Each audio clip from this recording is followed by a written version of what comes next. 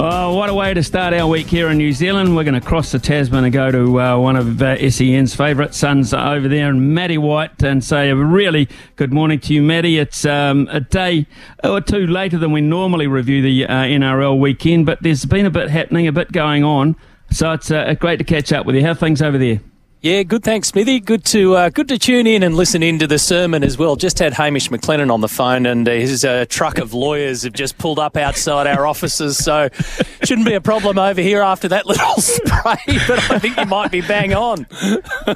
I think it's look. I just have a bit of a poke a bit of borax every now and then, but he's got an interesting menu. Surely, all of a sudden, with the news that maybe Eddie's going to come and go quicker than you can imagine. Of course, you know, again, they've got three teams in the quarters, but you wouldn't hold too much hope for anything apart from the Brumbies. So it's a bit same old, Matty, without going anywhere. Yeah, no, I agree with that, and the frustration over here is palpable. Well, I will say this, I do have a connection going back a few years, Smithy, with Hamish McLennan. He was in charge of Channel 10 over here when I went back. I spent 11 years of my life at 10, and then I went over to 7, and Hamish was in charge as CEO when I went back there, and I did my deal with him, a long-term deal, and I did it face-to-face with him, and he was super impressive. I mean, he's got an incredible business mind, and the one thing that I do know about Hamish McLennan, and I said this to my listeners when he stepped into that role at Rugby Australia, is they won't be standing still for long. He doesn't mess around. And he certainly proved that. I mean, he's been out there and he's been shaking the can quite a lot. And over here, mate, a lot of it is to try and rattle the cage of the NRL. I mean, that's sort of priority number one. As weird as it sounds, it's about getting a foothold back into the argument and into the conversation. So he did that first step. Then he's taken the Eddie Jones step, as we know.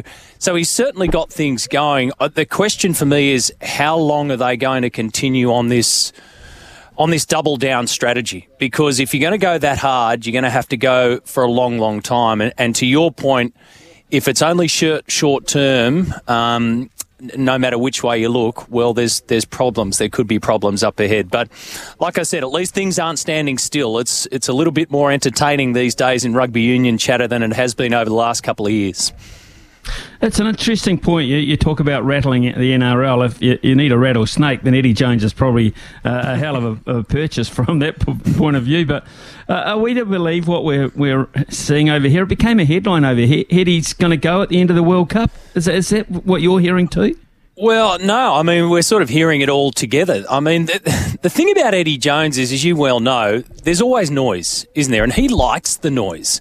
So this isn't going to be something that would rattle Eddie Jones or Rugby Australia. So, mate, I dare say that they might have just put this out there just to create a little bit more noise. I mean, who really knows what the situation is? But the short-term fact is that it's all about the World Cup. It's the Bledisloe Cup and it's the World Cup. And Rugby Australia now know more, I think, than ever before that they have to start ticking those boxes properly. What happens after that is... It actually doesn't really matter to Australian audiences at the moment and Australian fans at the moment, because they've got to get that thing right in the short term, because it's now. The problem for rugby in Australia is not 3-4 years down the track. It's right now. In fact, I would say it's the last 5 to 10 years, but it's right now, and that's what they've got to fix. So whether Eddie sticks around afterwards is kind of superfluous to the argument, because if they don't get it right now, Eddie sticking around or not doesn't really make a difference, because they're in a heck of a lot of trouble after. Matty, speaking of having to get it right and fix it straight away, that is what Brad Fittler's going to have to do now, particularly in terms of one of his playmakers, because it seems he's lost Nathan Cleary. Well, Nathan Cleary's out for 6 weeks at least. I was on air yesterday morning, Smithy, with Matty Johns when the news officially came through. We knew on Sunday night, I mean, the way that Nathan left the field, everybody knew that he was in trouble, and he's the kind of player that's not going to hobble off if he doesn't need to. So the news broke that he was out for 6 weeks. I mean, he's out for the series, but The fact of the matter is New South Wales have to win Game 2 to keep the series alive, and Game 2's at Suncorp Stadium. So poor old Freddie, you know when you say to people you're sticking your finger into the hole in the damn wall and another one pops up? It was that kind of day yesterday. It sounds as though Freddie sticks his finger in to try and fix the Nathan Cleary hole, but boom, boom, boom, boom, all they start popping up everywhere else, because the discussion really isn't who feels the number 7.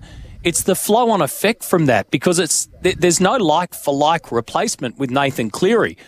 And now the discussions quickly become, okay, well, if we put in Nicho Hynes at number 7, who's his number 6? Is it Luai? Does he stay there? Do we bring in Cody Walker? Or what if we put in Adam Reynolds at number 7? Well, then we need Cody Walker in there. So then what happens to Nicho Hynes, Dally M Player of the Year? There's all these different combinations and different problems that have come out of the fact that Nathan Cleary isn't there. And Nathan Cleary's a big enough headache to have. Game 1, Latrell Mitchell got ruled out a week or so before. And I dare say that New South Wales wouldn't be in the position they were in if Latrell Mitchell was in that side.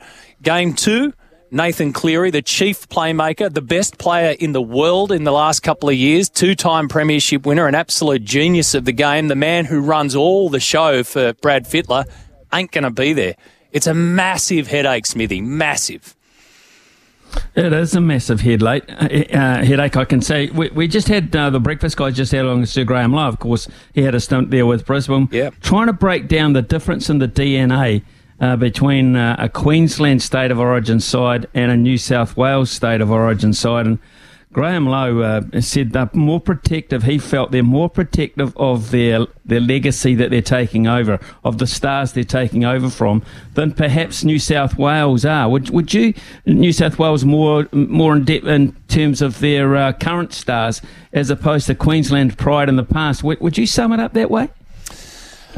Look, I'm from the southern side of that border, so I'm partly of that view that I'm sick and tired of Queenslanders saying that we've got more pride in our jumper than New South Welshmen, and because I think that's disrespectful. I really think that that's disrespectful to the professionalism of the players who are playing for New South Wales in particular. You're saying in that argument, and this is what Queenslanders get wound up in, that we understand the spirit better and we have more pride in our state and we have more pride in our jumper. That's being disrespectful to a whole stack of professional players who have that pride in the blue jumper just as much as those in Queensland. I think history will tell us, because if you peel back all that talk, if you peel back all those pre-match speeches and all that stuff about spirit and the magic of State of Origin and we get it and you don't, that's all lovely and it's all romantic. State of Origin's won on big moments. It's that simple. And the simple reality is that Queensland have nailed the big moments better than New South Wales. Now, what's the reason for that? I don't think it's because they wake up and think that they've got more pride in their state or in their jumper than a New South Welshman at all.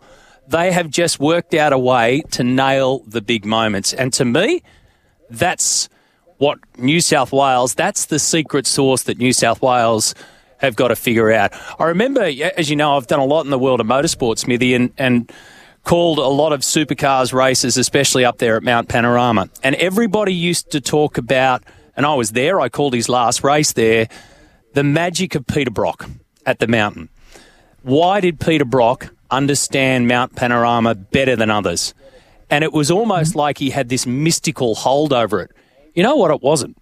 He understood the track better. And one of the reasons why Craig Lowndes then became so successful up there was because he sat with Peter Brock. And Brock told him, you nail it here, you nail it there. You hit the mark here, under the bridge, you're under the O in the Holden sign, not under the H in the Holden sign. So it was very, very simple basics that he understood better. It had nothing to do with the mystique of the place and the magic of the place. And Brocky didn't wake up and the mountain gave him a big, beautiful hug and they all sat around giving each other Christmas cards. He analysed it better than anyone else. And I think that New South Wales missed those big moments for whatever reason, and that's where they've got to get back to. You win the big moments, you win State of Origin. Speaking of big moments, at the moment, the Broncos appear to be winning most of those in the NRL, Matty. Aren't they? I mean, they're equal top of the ladder and they've still got 3 buys. I mean, we don't really like the ladder at the moment, Smithy, because it's not a genuine reflection of what team is placed in which position at the end of each weekend, because some have had the bye and some haven't. But the Bronx are up there, and they've still got 3 byes in hand. So 2, 4, 6 points that are still in the bank that they can take in between now and the back end of the season. One of the big questions about the Bronx, do we trust them?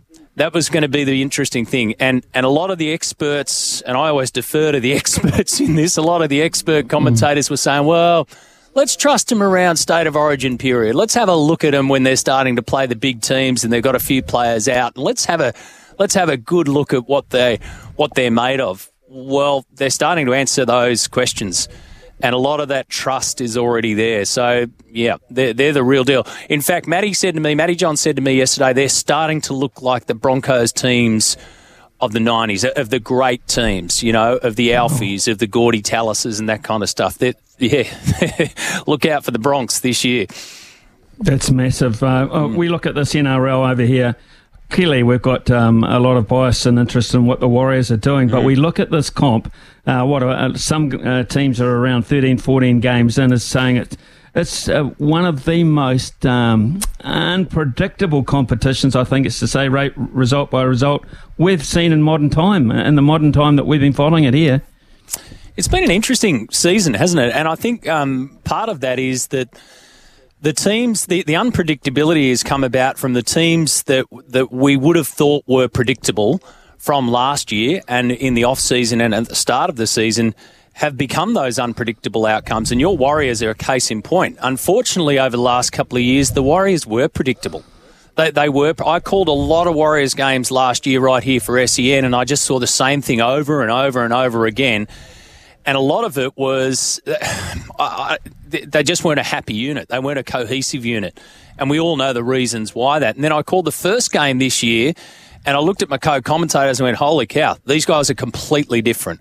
So there's one unpredictability that we probably didn't see coming, and I'm so glad it has in the form of Sean Johnson in particular. We've spoken about it in depth here. And then you got the Cowboys, right? So we walk away from last year going, what about the Cowboys? They managed to work out how to have an incredibly hard off-season at the start of last year and turn it into a rock-solid performance, and everybody had them in their top 3, top 4 this year, and somehow the unpredictability has shown that Todd Payten got it probably wrong at the start of this year. So we didn't see that one coming. So to me, that's where the unpredictabilities come in. Teams that we saw last year who were predictable or became predictable are those that we can't get a handle on this year. And the Cowboys are fascinating. They answered with a smackdown of the Storm on the weekend, but okay, what happens next time?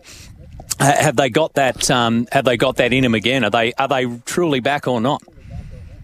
Matty, here's an interesting one that Freddie Fittler's got to work through now. A lot of people were saying after game 1, Tedesco not there. He's not where he was. Got to do without him. I mean, dropping your captain going forward to State of Origin 2 would be massive.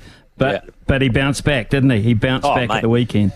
Yeah, he smashed him. I mean, look, Teddy's played 20 State of Origin games and he had one bad game. And I'm all for the fact that you can wake up on a Thursday morning and say that. I've got no problems with saying it. We said it on my program. Look, he had an off game. There's no problems. I don't think that leads to critics calling for Teddy to be removed. We had a few texters who said, bloody Dylan Edwards should be there, and Teddy had a shock. He had one bad game.